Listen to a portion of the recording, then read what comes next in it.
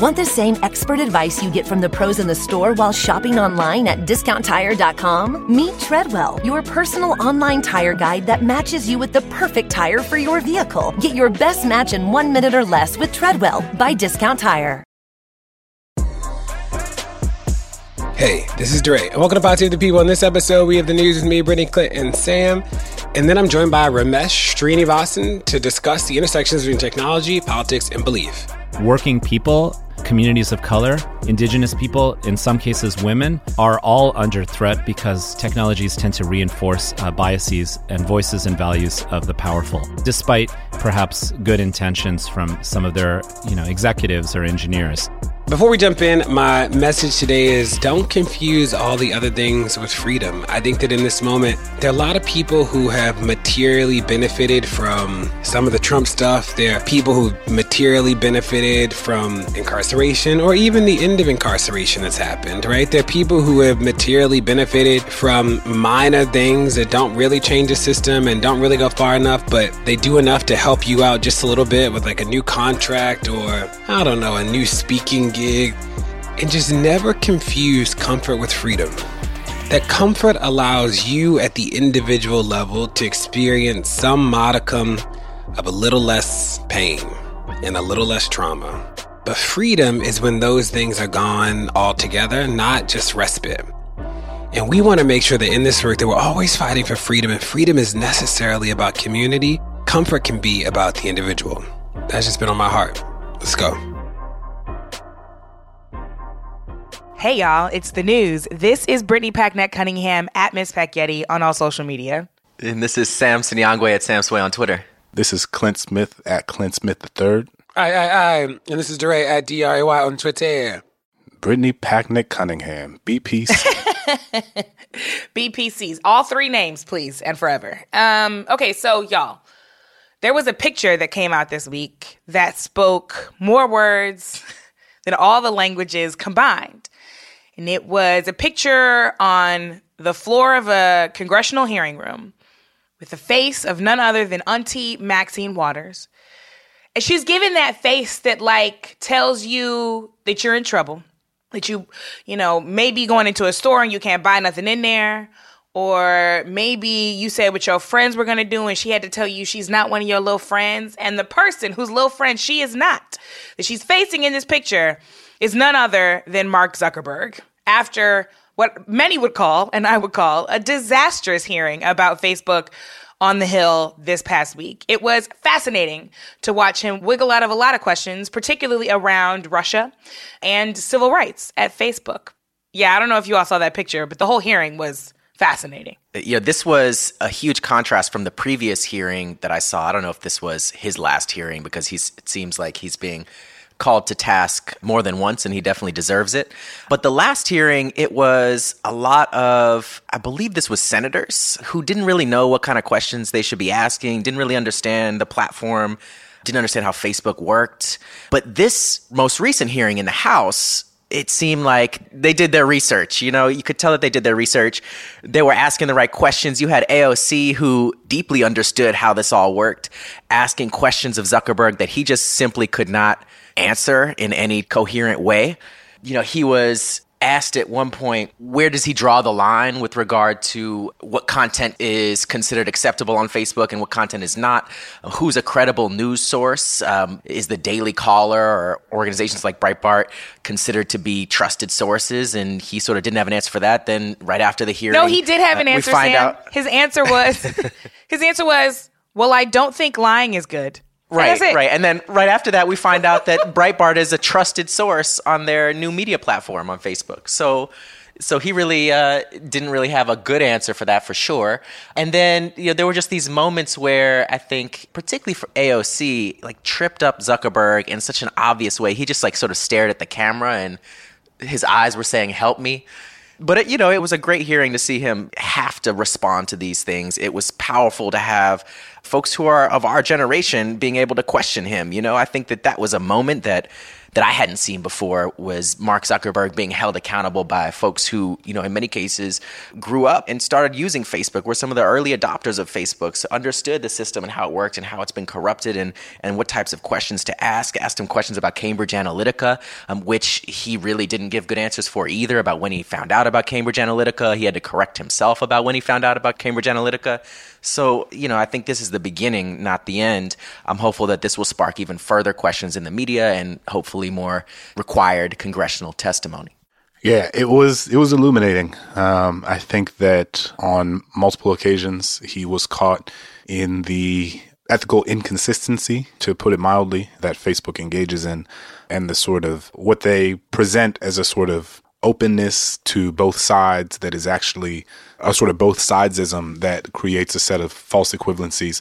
And just generally, and this is what lots of folks have said, a failure to reckon with the fact that they are not simply a publisher that can allow people to put up content that they are not willing to fact check. And I thought AOC's point about you're not going to fact check Trump when he puts up ads that are lying. So can I put up an ad that says all of the Republicans are supporting the Green New Deal? Or what happens if a politician puts up ads and targets them specifically to Black communities that say that voting is happening on a different day than the actual voting is? So, and he didn't have an answer for that. And I thought it revealed a lot of the holes in the way that Facebook is approaching this moment. And it felt good for a lot of us to see that, because I think these are things that we've been saying for a long time, but it also is very serious. And it's also deeply concerning, because there are people who are going to try to use Facebook to suppress the vote, to swing this election. And I think 2016 was just a small taste of what we are going to see over the course of the next year. And it should be something that they take much more seriously. And it is unfortunate that they don't seem to be doing so. I'm reminded that Facebook is the largest media company in the world, definitely the largest media company in the country, and what that means for its responsibility, in the same way that we viewers are there should be standards for what's on TV.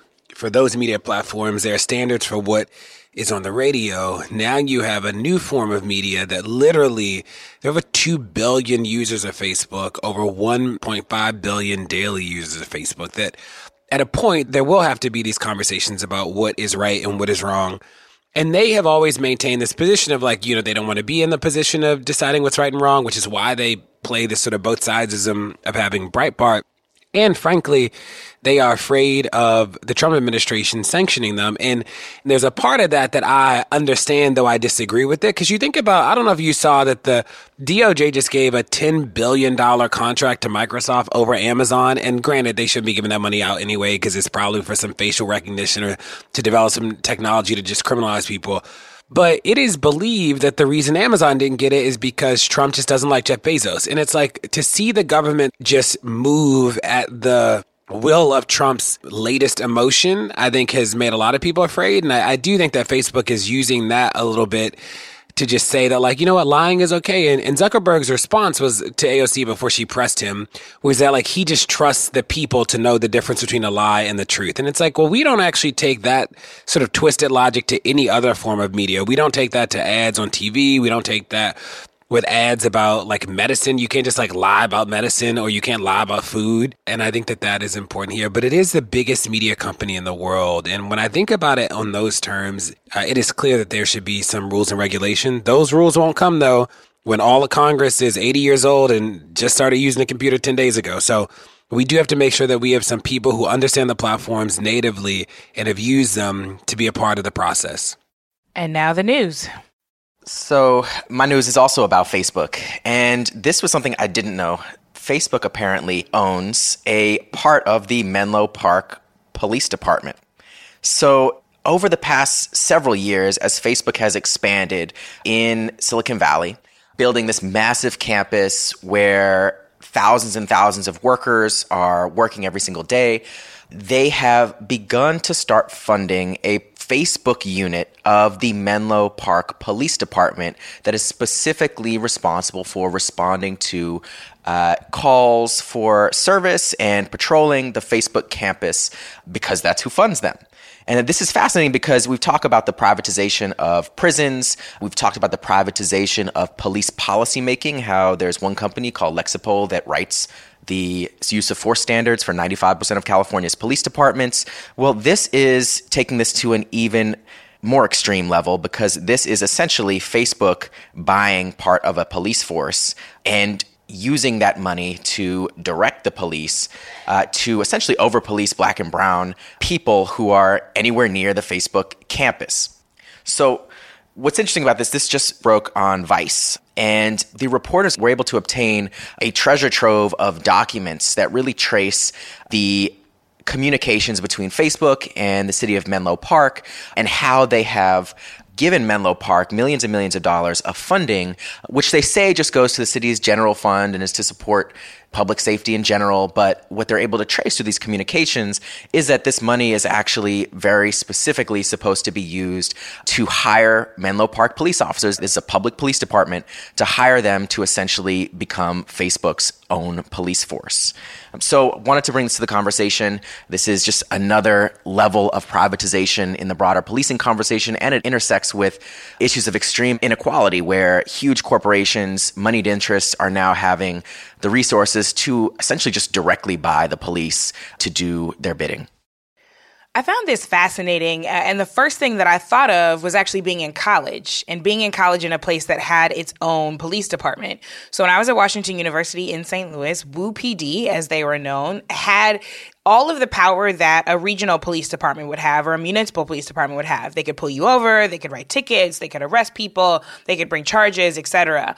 And what that meant for a lot of my Black friends at a predominantly white university is that when they endured harassment from WUPD, there were very few recourses that they had, because there's no mayor of a college, there's a chancellor. Certainly there was an ombudsperson, but often not only did these offices not do what people needed them to do in the face of harassment and discrimination, it was also additionally scary for college students, many of whom were on scholarship, to go and approach their university's governance to complain about the harassment that they received on behalf of the university's own police department. And so this actually has me, thinking about colleges and universities and how, as I would say semi-private, at the very least, police departments, they are conducting themselves in light of things like this. Because it is indeed scary, the idea that a public service could be privatized like this. We have a hard enough time ensuring the police reach a community standard and are held accountable when they derive their power from the public and the tax dollars that we pay to pay their salaries. So what happens when the police have absolutely no interest in upholding a public standard because its power is coming from a private company, and a private company, as we said, that already has deeply questionable values and practices? The fact that Mark Zuckerberg could not answer Representative Joyce Beatty's civil rights questions and answered essentially by throwing the ball to someone else who doesn't have a strong record on civil rights either is indeed scary for a whole host of reasons, not the least of which is the article that you brought forth, Sam. What this made me think about, in addition to all the things that have already been said, is I didn't know the LAPD has a volunteer police force.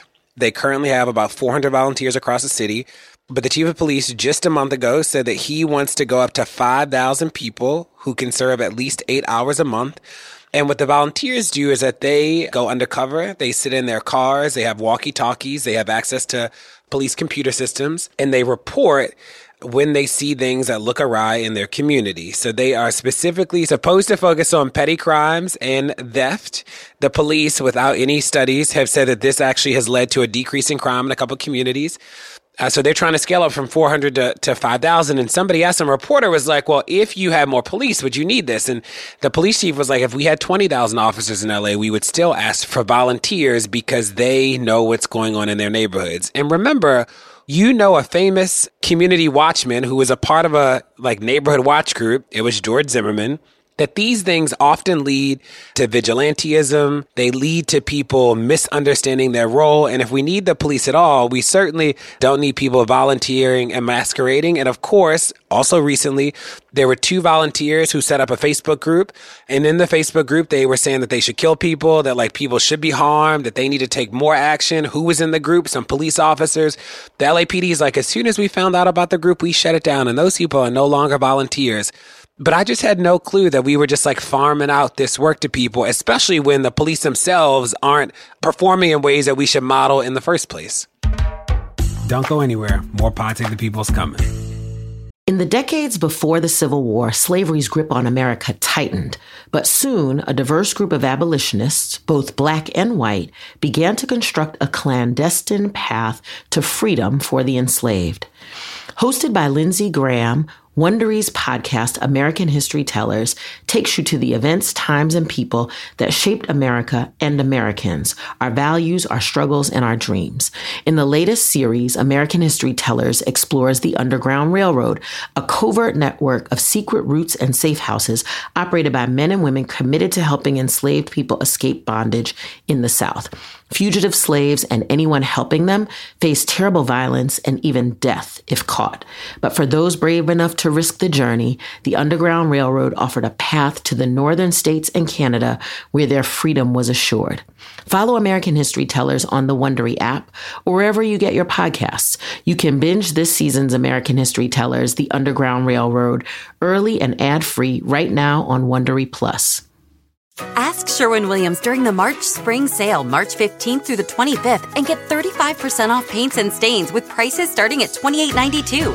That means 35% off our most popular color family, blue. Psychologists have found it to be soothing and relaxing, which makes it especially great for bedrooms and bathrooms. And of course, get 35% off all of our other colors. Shop the sale online or visit your neighborhood Sherwin-Williams store. Click the banner to learn more. Retail sales only. Some exclusions apply. See store for details.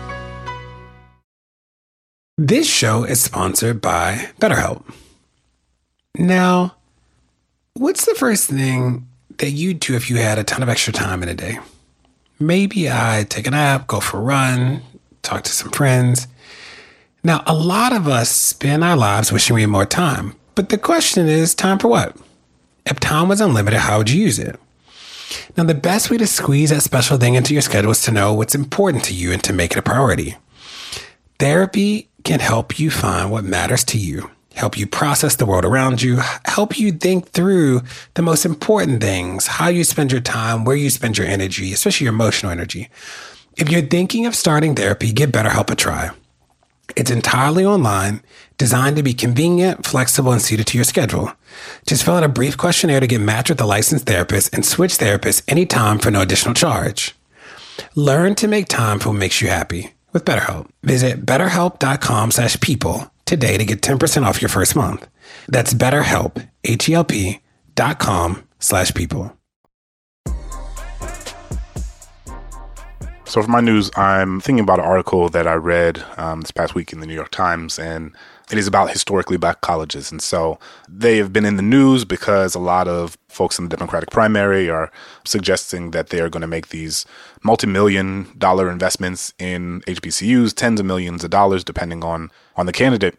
And we talked about this in the context of Bennett College before. It was an all-women's college in North Carolina, one of the only all-women's HBCUs that are still around. And it was going to lose its accreditation because they didn't have the money to financially secure their status. They, I think, ultimately got temporary accreditation, but I think it is reflective of the financial precarity that a lot of HBCUs are experiencing. And so just to remind folks how important HBCUs are to the black community and to the sort of larger project of American higher education, HBCUs make up only 3% of four-year colleges in the entire country, but they have produced 80% of the nation's black judges, 50% of its black doctors, 27% of all black people who graduate with a degree in STEM come from black colleges, and HBCUs have trained 50%, half of the black teachers in this country, and that's coming from only 3% of schools in the entire country. So it is one of the most central parts of American higher education, and it is certainly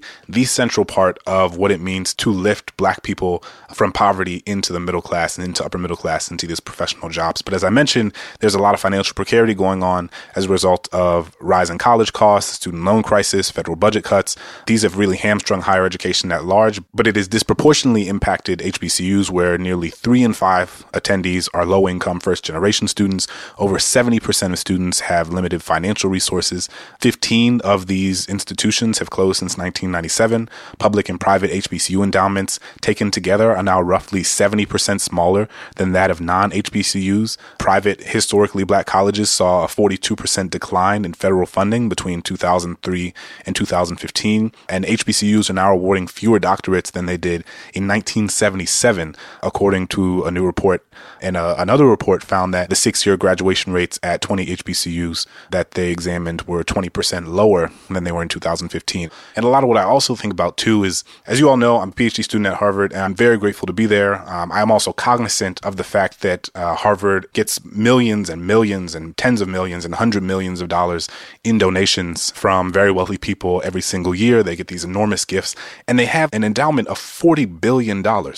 And I only exist in this world, and I only have the life that I do and the career that I do, and have been able to build this life for my family because of HBCUs. And so when I see Michael Bloomberg give almost $2 billion to Johns Hopkins, I think it is fantastic, and I'm thrilled for the low-income students who will benefit from it. I also just wonder how far that money would go if it were spread across 50 HBCUs, and how it would literally keep all of these places afloat. So I think it is important for us to consider that there are so many HBCUs who need this funding. And because I think it's important to walk, I started a monthly donation to Dillard University, which is a historically black university in my hometown, because I think it's important to support these institutions on a recurring basis and to know that they will have our support. So if you can find a place in your town, your area, a place that you used to go to school, that somebody you know goes to school, outside, Morehouse, Howard, Spelman, those are the big places. They often get a lot of support, and they need support, but consider one of the smaller HBCUs when you think about your end-of-year donations this year. Speaking of black institutions that black folks built for themselves, I want to talk about Seneca Village. If you've never heard of it, that makes a lot of sense because it is essentially underground, underneath what we all have come to know and love as New York Central Park. This was a black community that was essentially forced out by the park's creation in the 1850s. It was the home to a number of black educators, black leaders, people who possessed a lot of wealth. And in particular, there's a monument being built to honor one of the families, the Lyons family, not from the cast of Empire, but a black family during that time who leveraged that wealth to support freedom work and directly support black people impacted by the injustice of the time. So the Lyons family owned property, were educators, and they were dedicated abolitionists.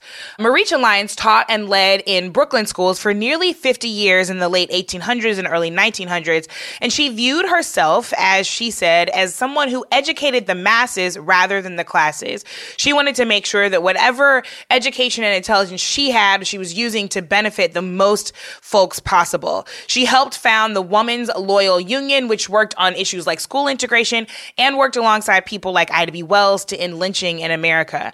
Her father, Albro Lyons, ran a boarding house for black sailors that was also a stop along the Underground Railroad. In 1863, during the New York draft riots, that sailor home was stormed 3 times by a mob looking to strike at the heart of the community to stop the black sailors who boarded there from trying to work on the docks and to also harm the cause of abolition, because this was a place where a lot of folks met and organized for that movement.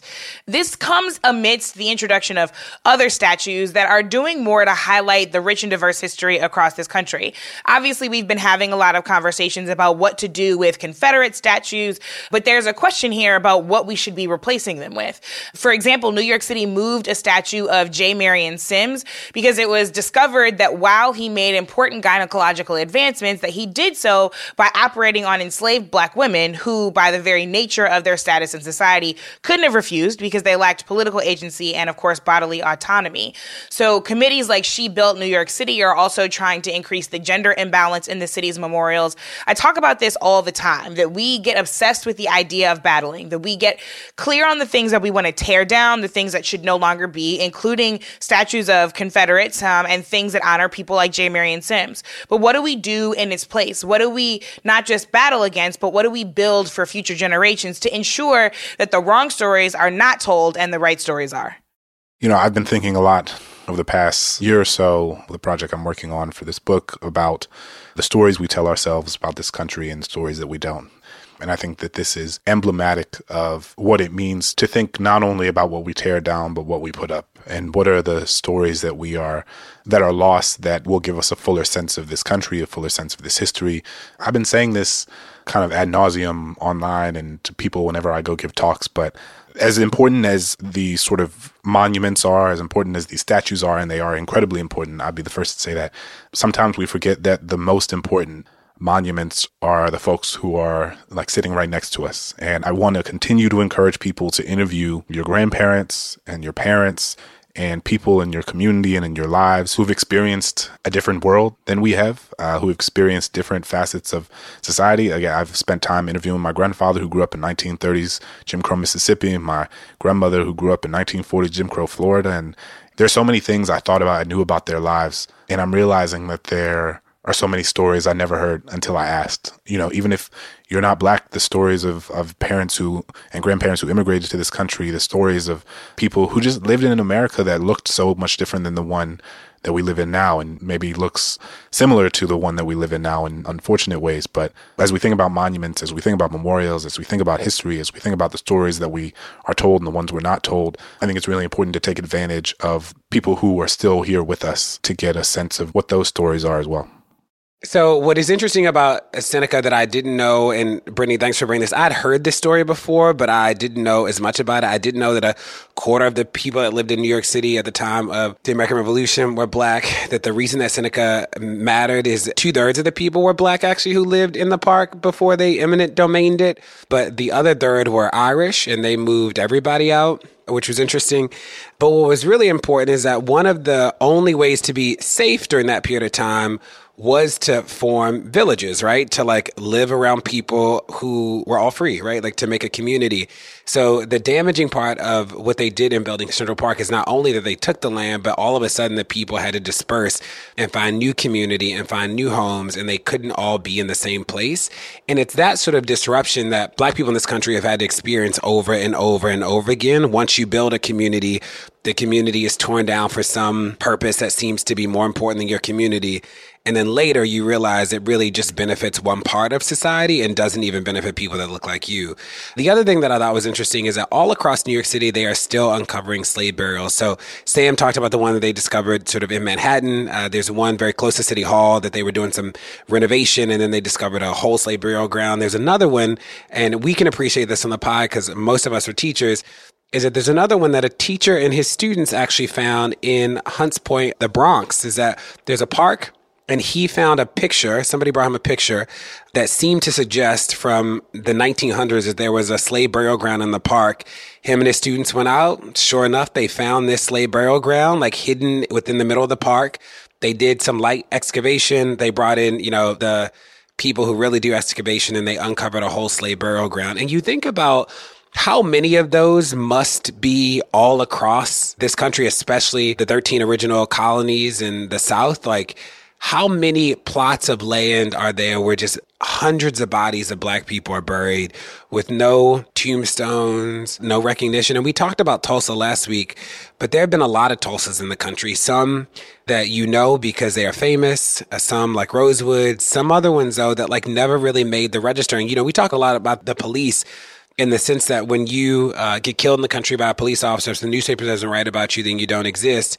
Is that you think about how many atrocities happen to people of color that the newspaper just didn't write about, and how much history was forgotten. So I'm hopeful that as this renaissance of sort of Black studies is happening again for a generation, that we just start to uncover some of these things and not repeat the damaging things that have happened in the past. So my news is about cell phones, the relationship between cell phones and violent crime and drug use. So there's a really cool study that came out recently in The Atlantic. They wrote about it. And I'll just take you to the end first. It's a working paper that's in the National Bureau of Economic Research. And what the economists suggest is that the arrival of cell phones changed the landscape of gang conflict and drug sales. So they predict that the presence of phones can explain 19 to 29% of the decline in homicides that were seen from 1990 to 2000. What they're saying is that it wasn't that people weren't selling drugs or doing drugs anymore, but all of a sudden your body didn't have to be on the corner protecting turf. that you no longer had to have lookout people in the same way, and just the whole physical infrastructure of selling drugs to like meet up and make purchases, watch out for the police, that all of a sudden cell phones allowed you to do that in a way that was just safer, that was safer in the sense of violent crime, that protecting turf just meant something very different.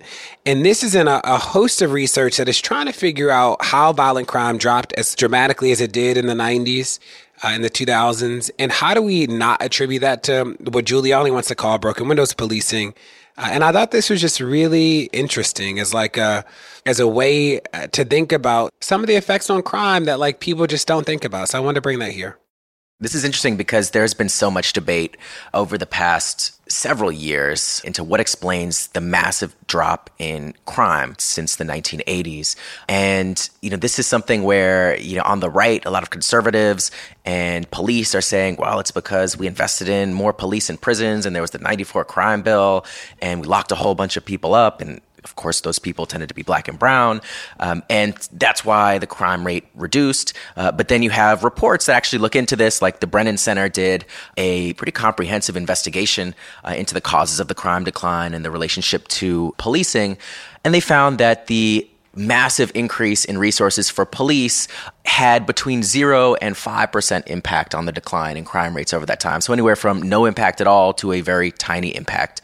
And then you have studies like this that completely reframe the conversation to not at all be thinking about police in prisons and centering them as somehow playing an important role in addressing crime, which we know they do not, but instead looking at factors like the prevalence of cell phones, or factors like lead poisoning, right? And the impact of lead poisoning on behavior and developmental growth. You have issues like even the weather, the climate warming, and the impact of temperature. So like there are all of these other factors, environmental factors that are not explained by policing that impact crime, that impacts what happens in terms of conflict in communities.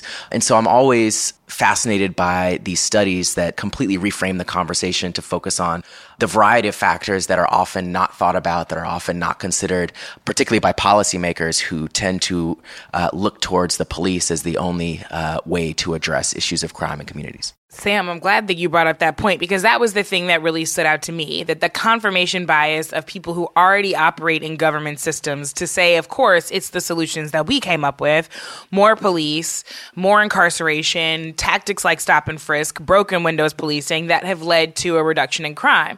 And so I'm glad to see that other explanations are out there. And, even after being the avid consumer of television that I am and seeing shows like The Wire, it never occurred to me what an important role that cell phones and shows like that play, right? You can even say that that is its own cast of characters, right? The burner phones and the conversations about them. So to say nothing of the scripts or of the Enterprise, I do think that it is really valuable, as you were saying, Sam, to have an alternate explanation. What I hope that doesn't, though, lead to is an unnecessary clamping down on how people in low-income spaces are using their cell phones and how they're being spied on and all of those kinds of things. So there's always a pro and con to understanding this kind of information, but I am glad to see that we can broaden our understanding about what happened, because it has different implications for what then people will do. That's the news. Hey, you're listening to Pod Save the People. Stay tuned, there's more to come. Hey, Keurig coffee drinkers. Did you know that the bold, smooth taste of Dunkin' cold coffee can be brewed in your Keurig coffee maker and enjoyed at home? Dunkin's cold K-Cup pods were crafted to be brewed hot and enjoyed cold. And of course, they're packed with the Dunkin' flavor you crave. Brew over ice and sip in seconds. Because the home with Dunkin' is where you want to be. Want the same expert advice you get from the pros in the store while shopping online at DiscountTire.com? Meet Treadwell, your personal online tire guide that matches you with the perfect tire for your vehicle. Get your best match in 1 minute or less with Treadwell by Discount Tire. Luxury is meant to be livable. Discover the new leather collection at Ashley with premium quality leather sofas, recliners, and more, all built to last. No matter how many spills, scuffs, or pet-related mishaps come its way, the leather collection at Ashley is made with the durability you need for the whole family. Shop the new leather collection at Ashley and find chairs starting at $499.99 and sofas at $599.99. Ashley, for the love of home. And now my conversation with Ramesh, the author of Beyond the Valley, How Innovators Around the World Are Overcoming Inequality and Creating the Technologies of Tomorrow. Ramesh, thanks so much for joining us today on Pod Save the People. Oh, I'm so happy to be with you, DeRay. Thank you for having me. You do so much, not only a professor, but you started the Digital Cultures Lab. When did your fascination with the internet come? Like, you could have studied a million things. Why the internet in this way? Well, you know, a lot of us sort of came up in college days, a little bit in high school days, sort of seeing the internet emerge and wondering what it was. And, you know, also, it's just important to remember the internet was publicly funded. It was funded by taxpayers. Even the web itself was a nonprofit initiative.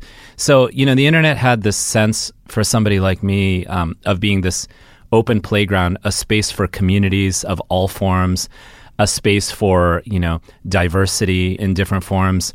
It was also so exciting for me. I was one of those kids who was an artist and a humanist, you know, at my core, super into music and art, but also really excited by technology, especially technologies that I felt had the potential to radically democratize our world and our society, decentralize power in various ways. I was sort of thinking about all these issues, partly because I was just sort of schooled in that way, and I was just very influenced, you know, as a younger person by social movements and peoples-based movements, and I sort of saw the internet as a potential catalyst to support such movements, but also extend and grow those in their number and in their scale.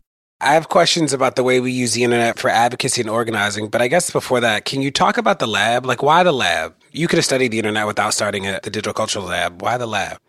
Yeah, so as academics, sometimes we have the feeling that we're writing stuff, but all of our work, you know, stays in these elite academic restricted publications. And to me, I've just never been about that on any level at all. I come from people and communities, and my service and my inspiration are people and communities. So the lab is my attempt to kind of grow what I do far beyond me, to try my best to link scholars and activists of all different forms, computer scientists, you know, artists, as I mentioned, designers, economists, social scientists, anthropologists across the University of California system, people who are actually writing about the internet and technology's real impact on people's real lives across the world. And, you know, one of the sort of biggest insights I had many years ago when I started kind of getting into this space was that the meaning of technology is almost never understood by its creators, right? It's, you know, like you create it in a lab or you create it in a cubicle or whatever, and then it spreads to the world. But the impact of technology is actually something that's materially felt by people in their everyday lives. It's about what you do with technology, how you impact your voice onto technology, how you shape technologies to support your own interests. So if you look across the world, and this is a lot of what I write about, you see just incredible, you know, DIY, like community-based uses of technology that just open up our entire consciousness of what technologies can mean and what they stand for. And so you just rarely understand technology by thinking about, you know, how many clicks or can people use it. You really understand it by seeing the incredible effects and impacts it can potentially have on people's lives thousands of miles away from Silicon Valley. It seems like the big tech companies, with Facebook sort of leading the way, they feel like they're under threat. Whereas like people like me, activists, we feel like we're under threat from Facebook.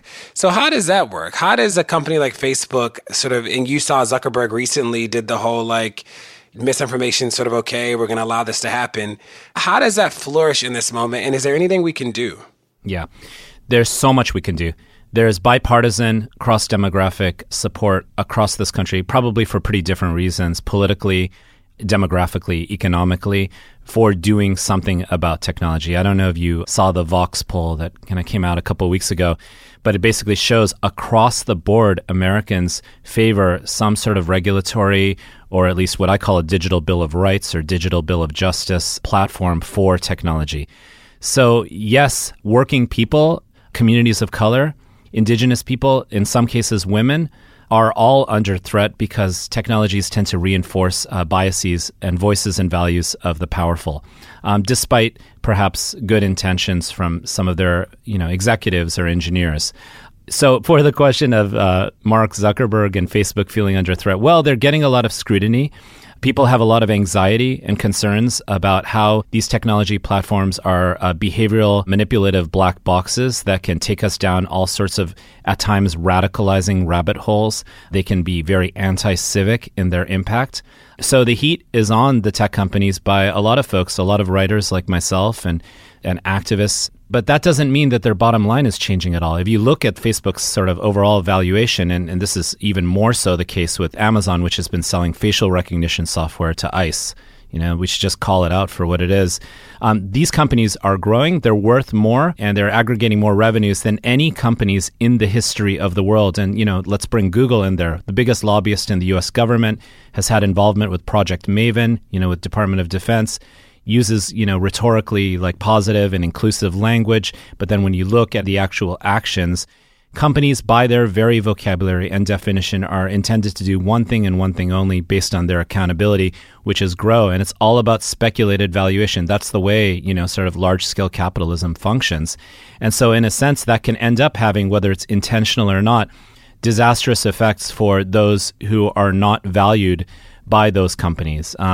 Those of us who are worth less in their minds because we simply don't have the resources where they necessarily need to or want to be accountable for us. So, the book is calling these issues out, but it's showing, and my new book's called Beyond the Valley, calling these issues out, but saying here are a bunch of things we can do for a digital world that is inclusive, just, and in our better image as human beings. And I've been trying to share these ideas, sort of now a surrogate and advisor to Bernie Sanders' campaign, but I've actually shared some of these ideas to some of the other campaigns as well in the Democratic primary system. In Beyond the Valley, the big idea is this notion of what the internet has done to society. And, there's some people who would say, right, that like the trade-offs are worth it. That, yeah, we have the Google searches and the Amazon purchases and the keystrokes and the WhatsApp and the Messenger, but the technology has led to a net positive that us being able to connect in this way allow for the creation of people like me to be activists, right? That the tools do more good than harm. Do you think that is fair? Is that not the right way to look at the problem? The question is with what trade-offs do we accept what conveniences, right? Do we have to accept the efficiency of being able to find a lot of valuable information on a Google search or buy various products in a very convenient way via Amazon? I'm not sure how efficient Facebook is, but it's certainly good for optimizing our attention, which is benefiting them. Does that efficiency have to come with the cost of being in a behavioral black box, right? Where the content you're fed is based on an algorithmic calculation for one thing and one thing only, keeping your attention, keeping you glued, releasing the dopamine in your brain, right? So the question for me is, can we build and design technologies and challenge these companies to build technologies that, yes, can support their interests, fair enough, but not in a way that's zero-sum, where all of us pretty much more or less are left behind, or there are these sort of positive examples like, your ability to be well known thanks to social media, or, Senator Sanders' ability to use the internet as a way to bring working people together and, contributing $17 or $29 or whatever it is, That's one aspect, and that kind of resembles the internet of the past, of 10 years ago. We used to use the term crowdsourcing, or everybody coming together and overwhelming and overcoming the structure of power of the wealthy and powerful, in a sense. However, what the internet has also turned into more and more, as we all leak data off of our mobile phones 24/7, 365, combined with computational advances in processing technology where all that data can be processed by algorithmic systems, and the fact that any data we release can be stored, because everything is stored now on servers, some of which are in Iceland and Scandinavia.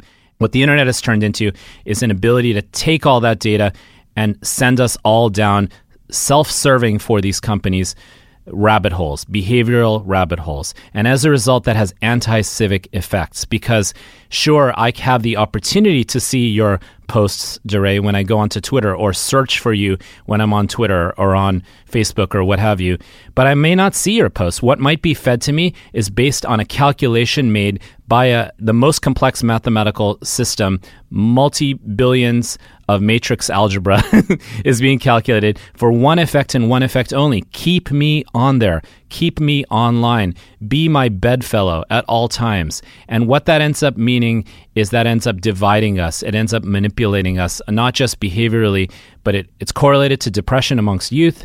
It has disastrous effects when it comes to political mobilization and democracy on its core.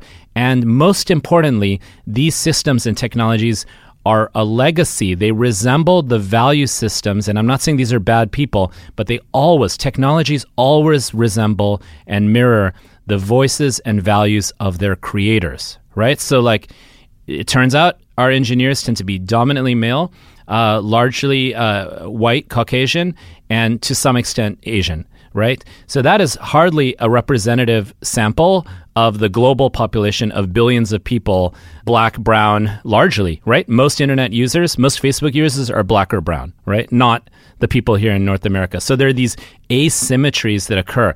Point one is technologies always mirror the values and voices of their creators. When I write something or write a book or paint a painting or engineer a system, I do it based on who I am. I have implicit bias. It's a truth. Second, though, is these technologies are learning systems, AI technologies. They learn from data sets that are out there. That's why Microsoft introduced a Twitter chatbot that turned homophobic, racist, xenophobic, and started hashtagging MAGA within, I think, couple days. That's why when you searched for images of black people on Google's image recognition system, you would get images of gorillas instead. That's why facial recognition systems across the board by every American tech company, but Chinese ones as well, this is a key point, misidentify Serena Williams, Michelle Obama, and Oprah all across the board as male. That's why predictive policing systems, as you know better than anybody, are vilifying black and brown and working communities right here in Los Angeles. Fortunately, we've managed to stop that. That's why AI systems are identifying people in the Congressional Black Caucus as criminals. That's why ICE facial recognition systems are misidentifying people who are documented as undocumented. You know, even if you accept what I see as the cruelty of ICE and the cruelty of our president.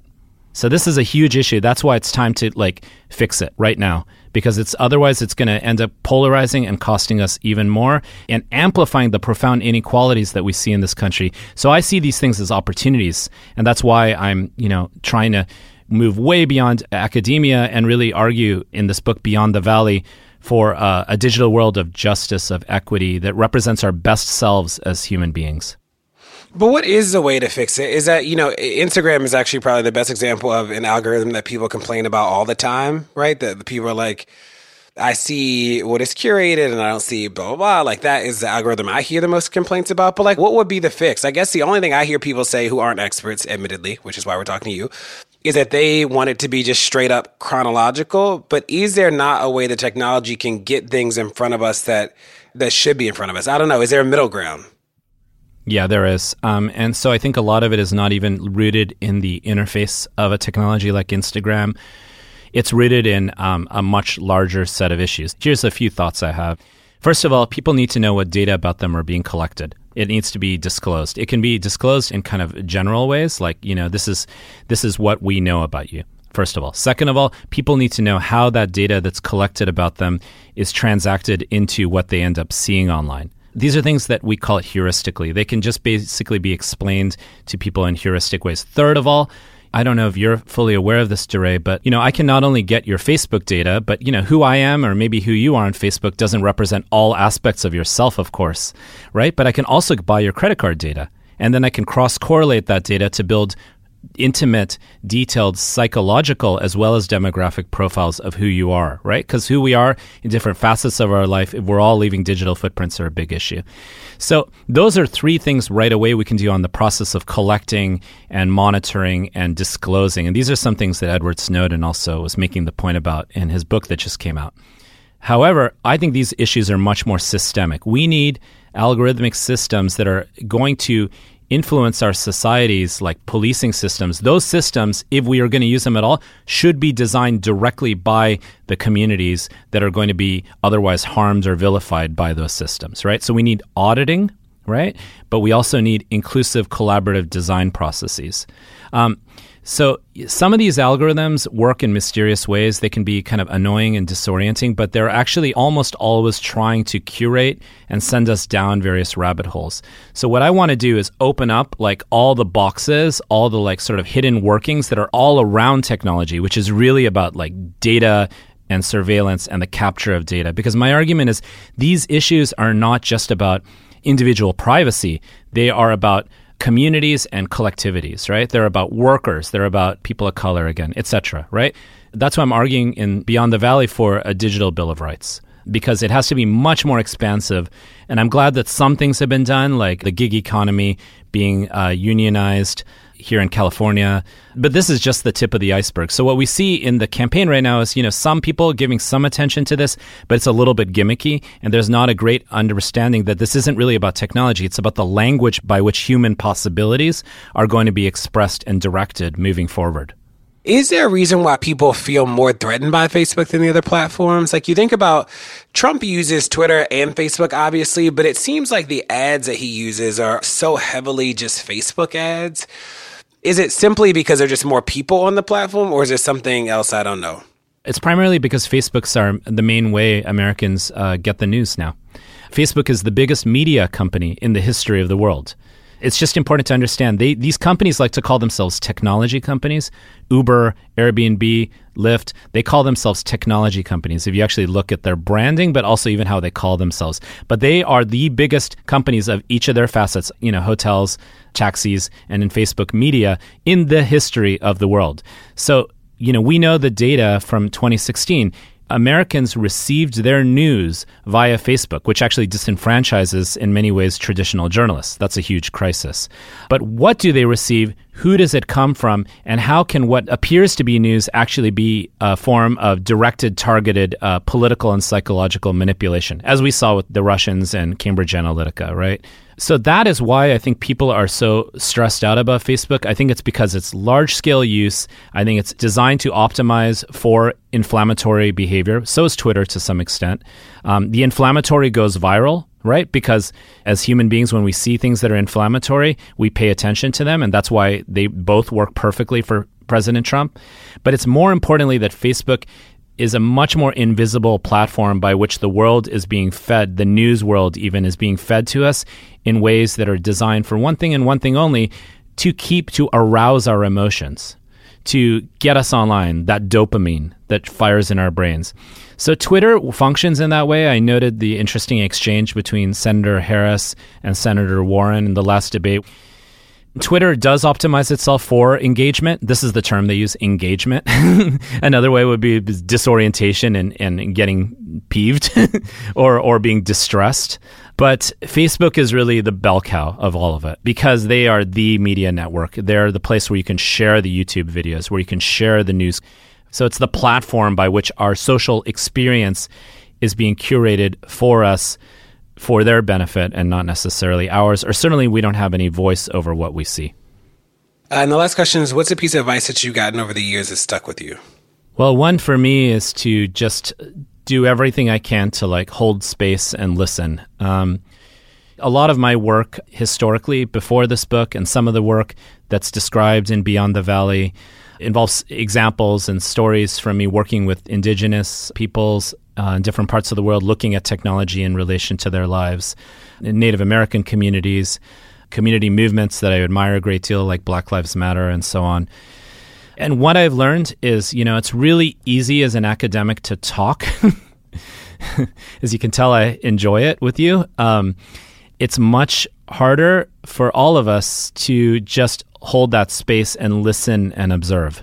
And I think that is what completely changed my career. I'm an engineer, but I'm now much more of a storyteller and a social scientist and hopefully someone who can push progressive issues forward. And all of that came out of a space of just being silent, and listening, observing one's breath, chilling, kind of just really learning from others. And the thing that you see is for example, in Oaxaca, where I was doing my work, these indigenous communities building their own cell phone networks. It's not just them building their own cell phone networks. They have value systems, cosmologies based on concepts of collectivity It's pretty powerful, right? And so if you see people and you learn from people by listening and observing that they have those completely different worldviews than the Western Cartesian kind of model of ourselves as separate from nature, then you sort of say, hey, they're building this technology, but in a completely different way. They're building this technology as part of their land, as part of their planet. It's examples like that I like to tell stories about in Beyond the Valley, to open up our entire understanding of who we are in humanity and then shape this technology in our own image, in our own diversity, our global diversity, and even diversity right here in the United States. There we go. Well, thanks so much for joining us today on Pod Save the People. We consider you a friend of the pod. Thank you, DeRay, for having me. Well, that's it. Thanks so much for tuning in to Pod Save the People this week. Tell your friends to check it out. Make sure that you rate it wherever you get your podcast, whether it's Apple Podcasts or somewhere else. And we'll see you next week.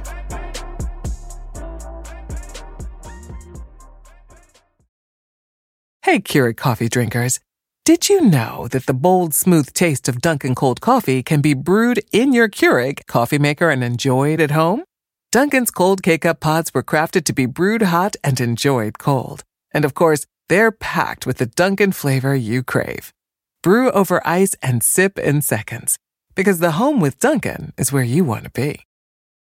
Luxury is meant to be livable. Discover the new leather collection at Ashley with premium quality leather sofas, recliners, and more, all built to last. No matter how many spills, scuffs, or pet-related mishaps come its way, the leather collection at Ashley is made with the durability you need for the whole family. Shop the new leather collection at Ashley and find chairs starting at $499.99 and sofas at $599.99.